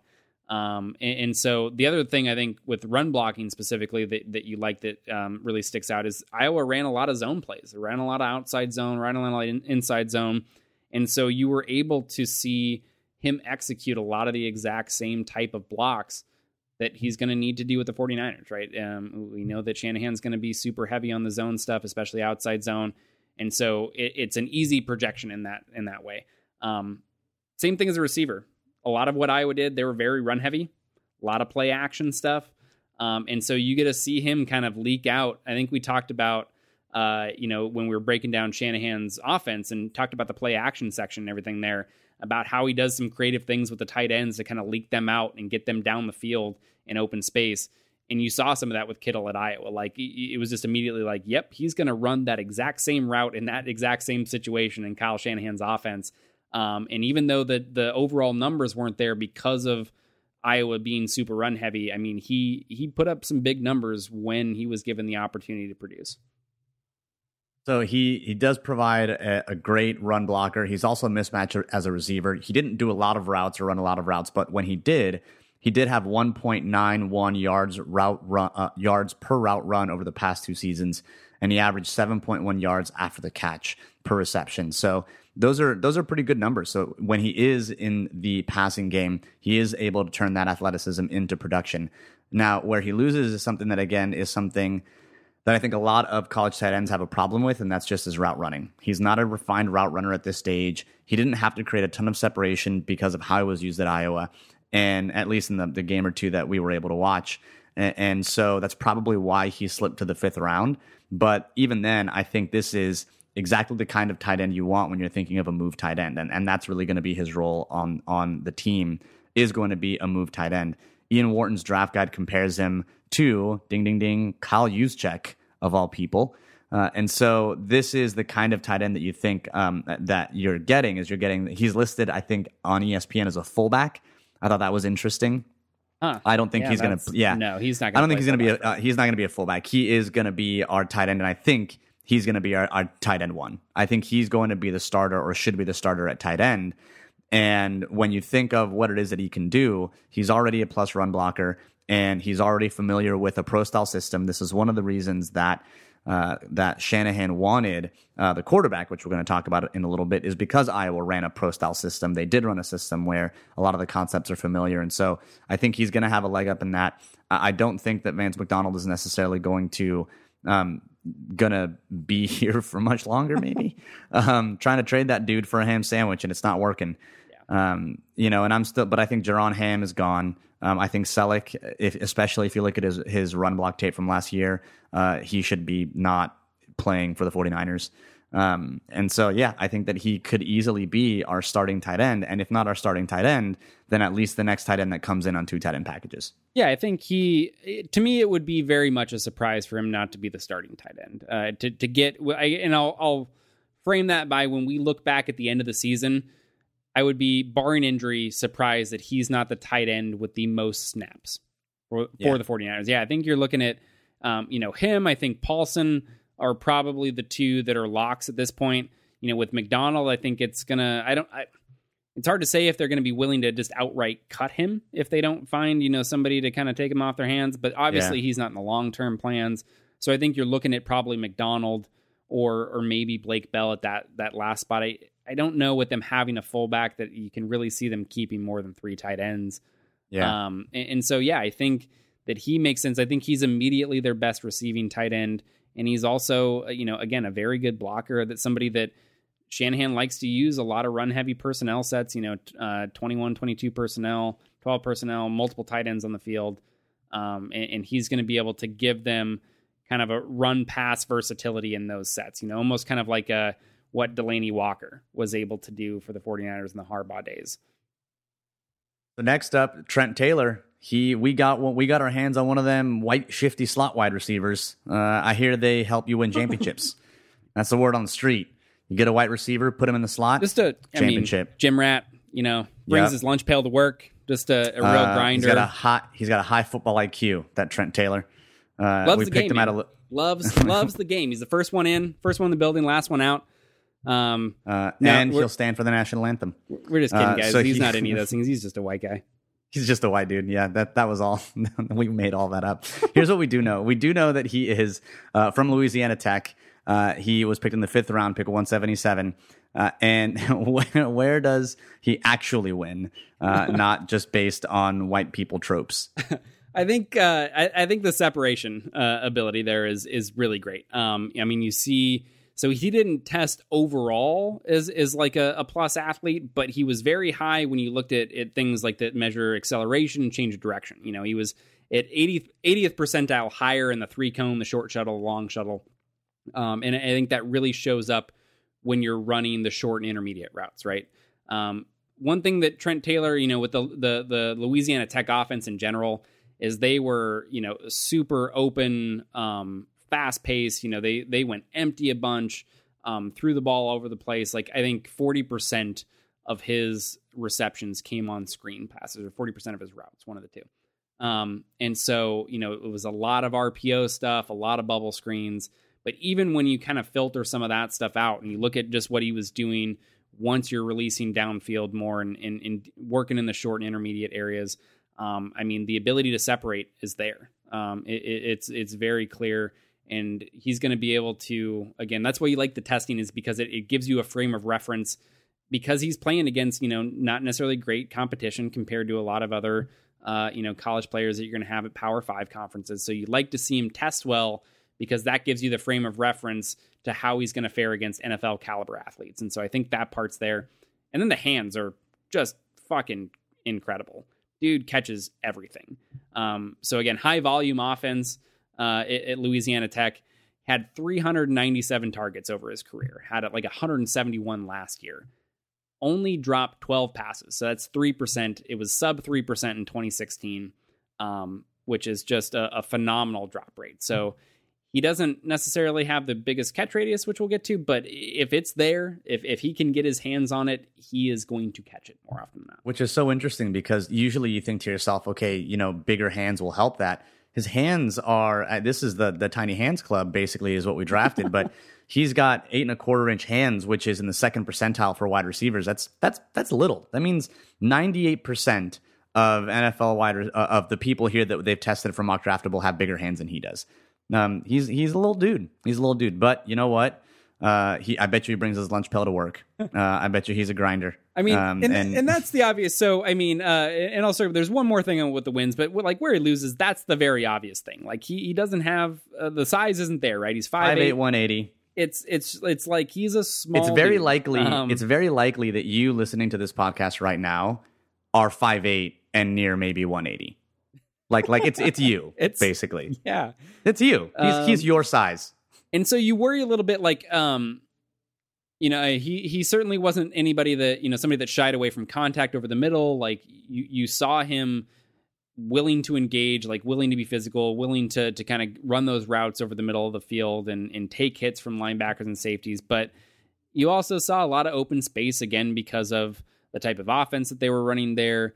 And, taking a hit from, I don't know what, Conference USA or whatever the hell that they're in, linebacker or safety, like, isn't the same thing as taking a hit from Cam Chancellor, right? Like, those are very different things. So you do worry a little bit about the size. But again, I think hopefully the quickness and the change of direction ability is there to hopefully help him limit the number of big hits that he can take, because he is great after the catch. So that was kind of the final thing on where he wins that you did see.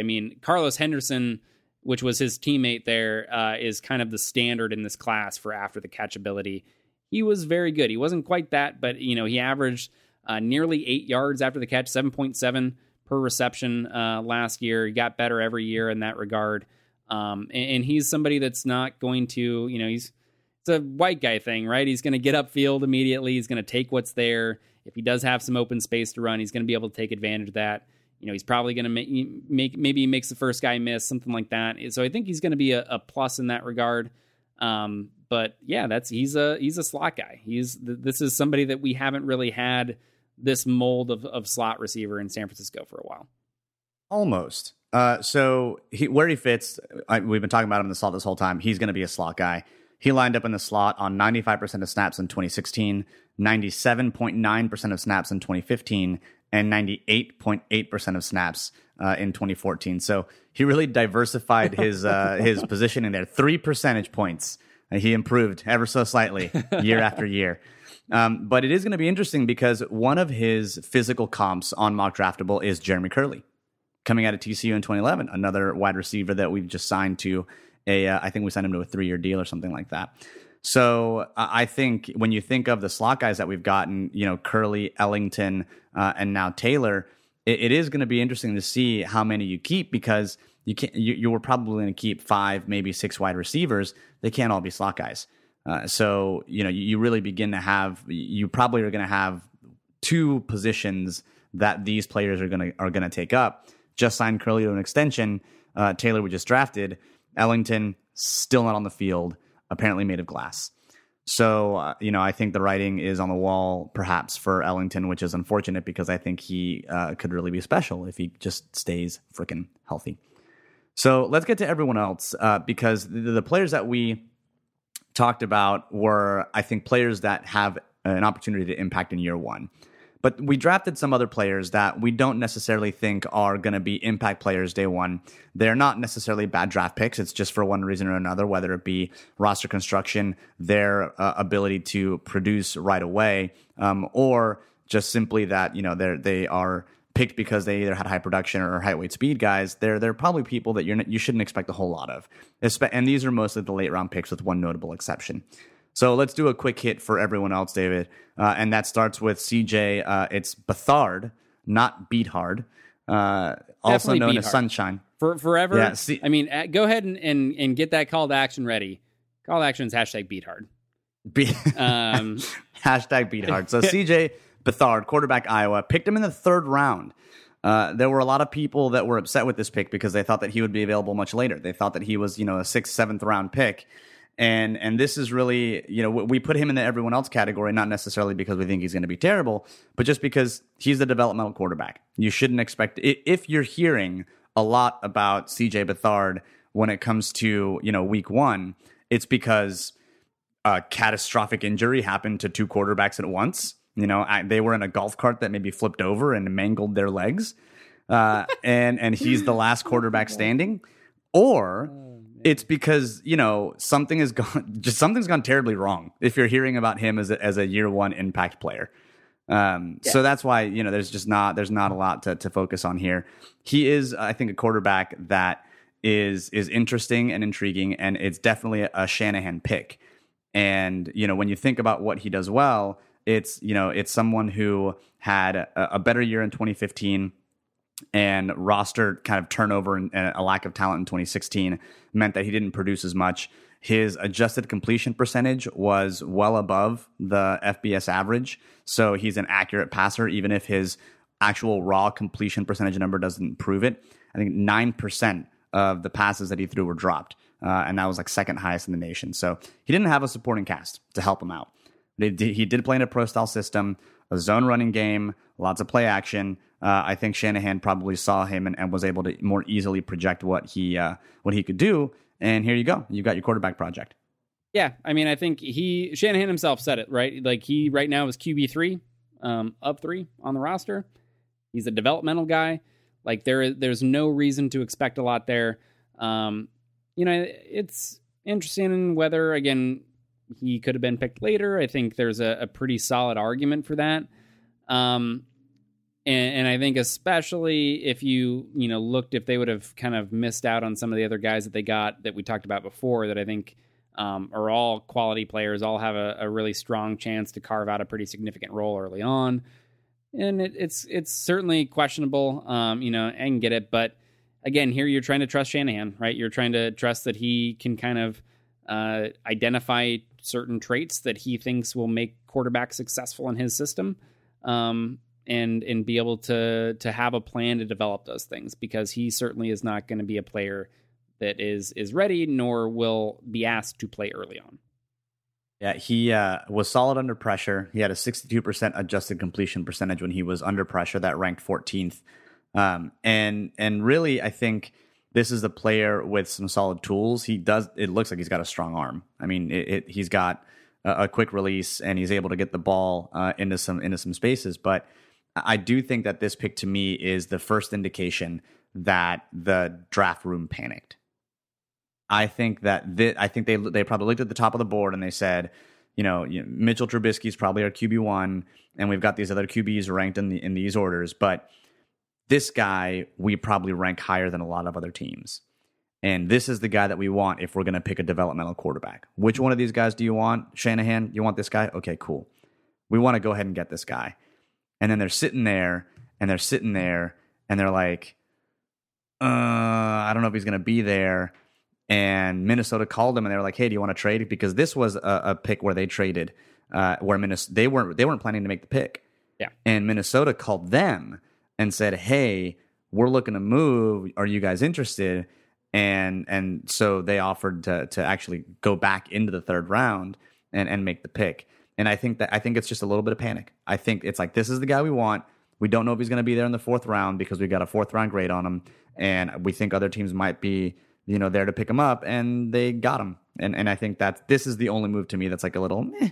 But at the end of the day, again, I don't hate it. You got to trust your head coach and let him do him. Yeah, I think we look back and that one's probably, the one you maybe take the most issue with, 3-4 years from now. I mean, I'm not going to, I've watched basically zero, seconds of these quarterbacks in this class. I mean, the one thing that I think a lot of fans might point to, especially if you've been listening to our podcast, which was Nathan Peterman, right? He was kind of the guy that was identified that Steve mentioned, that it seemed like he might be a good fit as a late round developmental guy. And so you see somebody like him go, with the 28th selection in the 5th round. And then, Beathard's there, they're taking him nearly as a top 100 selection at 104 overall.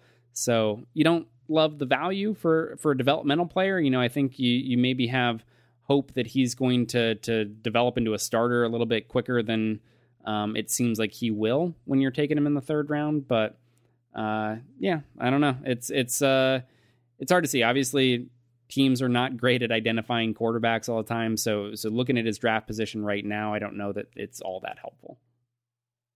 Then you got DJ Jones. We drafted him in the 6th round, 14th pick, 198 overall.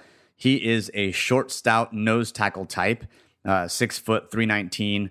He's a solid athlete for his size.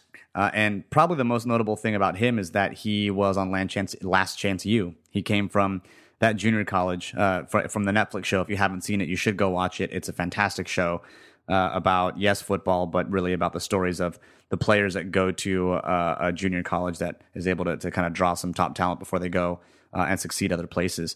And so he was on Last Chance U. And I told Mrs. Better Rivals that we drafted someone from Last Chance U, and she was like, "Oh, that's awesome!" And that's that's what you gotta know about DJ Jones. There you go. He overcomes adversity, man. He's got I guess what you do need to know though is that he had a 7% run stop rate over 444 career snaps. So that's pretty good. The NFL average among defensive tackles was 7.3. So yeah, he's a run stuffing kind of where would he fit in that, Brandon Williams type of, shaded nose that the defense employs. Yeah, I think his best case is you're probably looking at him competing for some time behind Earl Mitchell is kind of that one technique. And in base situations, probably not seeing the field a whole lot in sub packages. Next guy. Earl Mitchell. Who did I just say? I did not say Earl Mitchell. That's what I thought in my head. Did I say Earl Mitchell out loud? No, you said... Brandon Williams? Brandon Williams, yeah. No, that's not... I meant Earl Mitchell. That's... Yeah. No. All right. Well, that's the one. Glad I caught the brain fart. A couple picks later, PETA. And if you think we're messing with that last name, you have not listened to this show long enough. I'm going to try it, though. I'm going to try it. All right, go for it. Okay, because it's syllabic, I think. Tau Moepenu. Sure, PETA. This is what you need to know about PETA. 56 quarterback pressures on 645 snaps, pass rush snaps throughout his career at Utah. So he was somebody that didn't, necessarily spend a ton of time on the field, has a fairly limited sample. I mean, those 645 snaps came over 3 seasons, but he was productive there. So 46 quarterback pressures, I believe 23 of those were sacks. You look at his pass rush productivity, which is kind of a rate of pressure, but it gives a little bit more weight to the sacks than it does hits and hurries.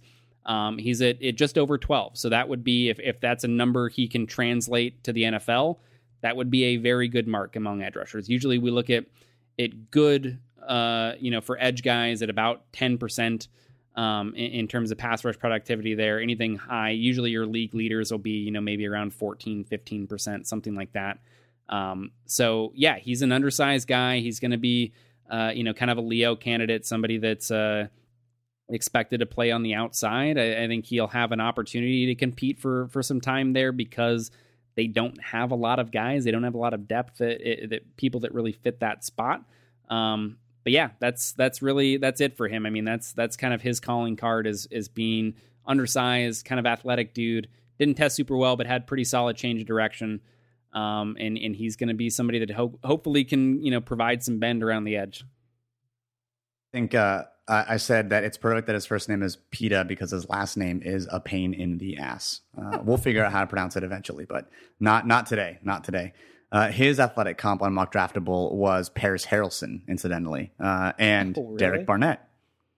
Yeah, that's the guy. Those and Everett Brown and D Ford. Like he's in that mold. Oh, of a hey, player. Ryan Riddle. Who? Oh, hey, look at that! Yeah, Ryan he's a Riddle's writer. the second guy on there. Who some of you may know. Well, him Ryan from Riddle, I think if you Twitter. compare him to what linebackers, because if you compare him to edge defenders, then it's James Cowser, Paris Harrelson, Derek Barnett, Everett Brown.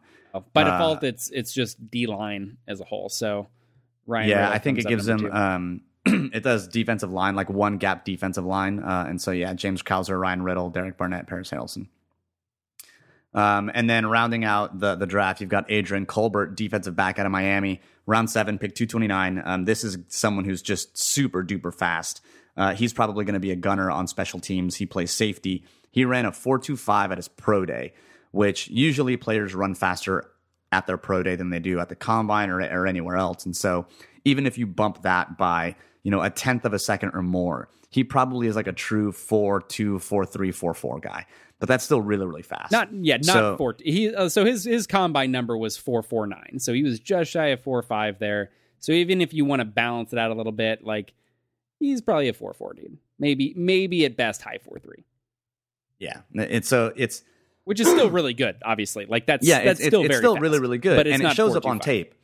It shows up on tape. Like he is fast, and he's someone who actually was at Texas. It's concerning, of course, because at Texas, the defense was not very good, and we had issues at safety, and he still was not able to break in. Transferred to Miami, and then got drafted in the 7th round. So I think his likely fit right now is someone who is someone who's going to be a gunner on special teams. Although McShay thinks that he was the best pick of the 49ers draft. Yeah, which is just strange. Like, even if you're kind of high on the guy and you think he might be a little bit more talented, like to call like pick 229 the best pick of your draft when you had things like, maybe getting a top 5 player in this draft at 31 and I don't know, like maybe 3 or 4 others that I would pick well ahead of that one that come to mind first. So yeah, that was strange. Yeah. I don't know. So, David, that rounds out, I think, what we're going to do and talk about when it comes to the players. But are there any real final takeaways about the draft as a whole? Knowing that we don't do draft grades because those are dumb. We'll figure out how well this draft was in a couple of years. But just initial impressions about the new regime and John Lynch and his ability really to maneuver the draft in his first go-round. Yeah, I think that part was great. And I think the, having a clear role for Paarag and knowing that he's basically...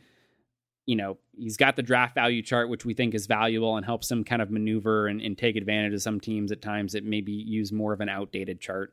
And I think his influence was definitely known there. I mean, Lynch made that clear in some of his pressers after the fact. So I think that element was definitely very good. The thing that really stuck out from more of a player and roster construction standpoint was the focus on getting top end athletes. I mean, you look at those top picks, basically everything through Kittle, with the exception of old Beathard.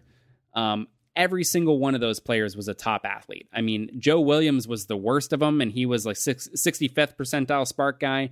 Everybody else was 90 plus. You look at Solomon Thomas, 94th percentile. Witherspoon, 94th percentile. Kittle, like 97th percentile. Number 1, among tight ends in this class. And while there are no numbers on Reuben Foster based on his tape, chances are he would have been a really, really high, a really, really good tester. Yeah, we didn't get to see him at the combine, obviously. We wouldn't have seen him even if he, didn't do some stupid shit. He was recovering from his shoulder still. Yeah, I mean, I think it's very apparent that he is, again, a top-end athlete at his position. So I think that focus... And, at the top, too, right? It was what we really like to see was that kind of combination of production and athleticism. And I think you see that especially with the first 3 picks. After that, you kind of maybe lean a little bit more on athleticism when it comes to Kittle and Williams because didn't have, necessarily great numbers. Production wasn't huge, but I think that focus is a really big shift. And I think that's a big, again, Seattle influence seems to be kind of a model for them in terms of the player archetypes that they're using. And so that's something to really monitor. Was it just something in this class because, this class happened to have some freaky athletes and the board fell that way? Or is this something that really becomes a focus for them at certain positions? So that was something that was definitely interesting to me. One of the first things that stuck out when looking at the draft as a whole. Yeah, I think for me, it was having to break away from a lot of the things that we've been used to doing, right? We've been used to focusing on South Carolina guys, and we've been used to focusing on basically having a preference for SEC guys and South Carolina guys. And now it's really interesting to see what some of the tendencies perhaps with this regime are. One tendency I think we're both behind is drafting athletes. The other is that all of the players that we drafted were Power 5 players, and there seemed to be a Pac-12 focus. Except for Taylor. Taylor's the one outside of that, yeah. And so I think overall, it's a super interesting way to think, okay, are they going to focus on more West Coast prospects? Is that something that they're going to value just because of physical proximity? And I do love the focus on athletes. They tended to stay away from injured people other than Reuben Foster, which I think was good. Looking for people that are going to produce right away. And I think that this perhaps goes without saying, but it does seem like the scouting department and the scheme and what the coaches are going to do are aligned. When you look at picks like Akella Witherspoon, when you look at picks like George Kittle, when you look at picks that you're like, oh yeah, that makes sense for the system. That makes sense for the system. That's good. That's what you want to see. Yeah. You don't want to see players where you're like, I think the ultimate example of a non-system player fit would have been drafting someone like a Leonard Fournette. It would have been like, are they really in line? Is GM and coach really like, are they doing this together? Or are they just saying, I'm going to pick players and we'll let the coach figure it out? Because that's what it seemed like in San Francisco when Baalke was at the helm. It was like, I'm just going to get these players that I think are good players, and the coach is going to have to figure it the fuck out. And that doesn't seem to be the case this year. And I think that's good. I think it's an overall first impression. I think he got a lot of value out of his trades. He absolutely fleeced the Bears. And overall, it's exciting. I think it's an exciting first impression for a general manager for the 49ers. Yeah, definitely. I mean, this was something that I tweeted out kind of during the draft, and in a sense of, look, we all know that it's going to be a few years before we really know what this draft class was, right? And, what it was like and whether we did actually get players that kind of become the foundation of the next good 49ers team, right? We're not going to know that for a while, but certainly based on the information that we have right now, what we think of some of these players based on what they did in college, again, with the athleticism stuff, like it certainly is all really positive. I think it's important to call out too with the athleticism stuff, because I know some people are like, we don't care about what they measure at the combine. I don't care about percentiles. Just show me what's on tape, man. And I think the thing to call out with athletes, and Zach Whitman tweeted this out a while ago at this point, who is the kind of guy that maintains 3 Sigma athlete that comes up with the Spark numbers that we use a lot. And it's really these 3 things. Not all good athletes are good players. So just because you have a high Spark doesn't mean you're going to be a good player. However, very few poor athletes become good players. So if you see somebody that's way down there that just is not an NFL caliber athlete, the odds are stacked very much against him to become a good football player. And then when you look at the great players, right, the guys that really become kind of the standard bearers at their position, most of those guys are also great athletes. So anytime, again, that you can kind of marry that top end, just really good athleticism with the production and with the football stuff, right? You just don't want to blindly look at the numbers, but when you can pair those 2 things together, I think those are the picks that make you feel really good. And I think we got, 3-4 of those guys in this draft class that I think could really be impact players for the 49ers. Last thought I think on the draft is it does seem a little bit, we talked a little bit about what the roster is going to look like and how it feels and how it's really going to be 2-3 years when this team, I think, is competing regularly. And in 2-3 years, the roster and the way that it looks now, these are the picks that you want to see coming into their own. They're coming into year 3 of their rookie deal, and this is where you're going to have maximum value. When you look at the way that these players line up, you can almost see some of these players as a replacement for the players that are on the roster right now. You look at Kittle, and he could be a replacement for Juszczyk if he's not around in 2-3 years or for whatever reason. You've got Taylor and Jeremy Curley. You've got DJ Jones and Earl Mitchell. You've got lots of players that you're like, what? If everything pans out for these players in 3 years, we could let the players that we're signing right now walk and have fantastic replacements that are at the tail end of the rookie deal. Maybe we re-sign them after that year of success, and you begin to see kind of the roots being laid for the types of players that they want that hopefully sprout into great players later on in 2-3 years when this team is ready to contend. Yeah, I mean, again, it's I think it's exciting right now knowing that we have between the fits and between the athleticism stuff and it just kind of everything that we talked about and being able to get value with the trades and just that first impression I think was really strong, and it makes you feel better when you hear things from John Lynch like I didn't know a 5th-year option was a thing. When you hear stuff like that, you're like, shit, I wish he wouldn't have said that. That makes me a little bit worried. But it makes you feel better when it seems again like they got a clear plan in place. They're doing a good job of identifying guys that have clear fits within what they want to do. And I think it was a very good kind of first big step for this new regime for sure. So if you want to see some of the film bits that we were talking about, definitely check our Twitter feeds. You can see mine at Better Rivals. David, where can they see yours? It's going to be at Newman NFL. That's at NFL. That's David NFL. Newman's That's handle. me. They're putting NFL. up all my stuff there now. Yeah, it's crazy. That's right. And of course, you heard the call to action a little earlier. It's going to be #BeatHead. Beat hard. And yeah. Oh, beat hard. Beat Sorry, hard. That's come on now. Beat head's a very different thing. Beat hard. Don't beat heads. Beat hards. So thanks again for those of you that tuned in to Drunk Prospecting. Thanks. It's up on YouTube if you want to catch that. And for those of you that are tuning in now, thanks again as always. Make sure to leave a review on the iTunes or on Google Play because we're on Google Play now in case you're one of those Android users. And yeah, thanks again for tuning in. It's been a marathon of a weekend, my friend. A marathon of a weekend. It has. But we'll be back next week. And as always, go Niners.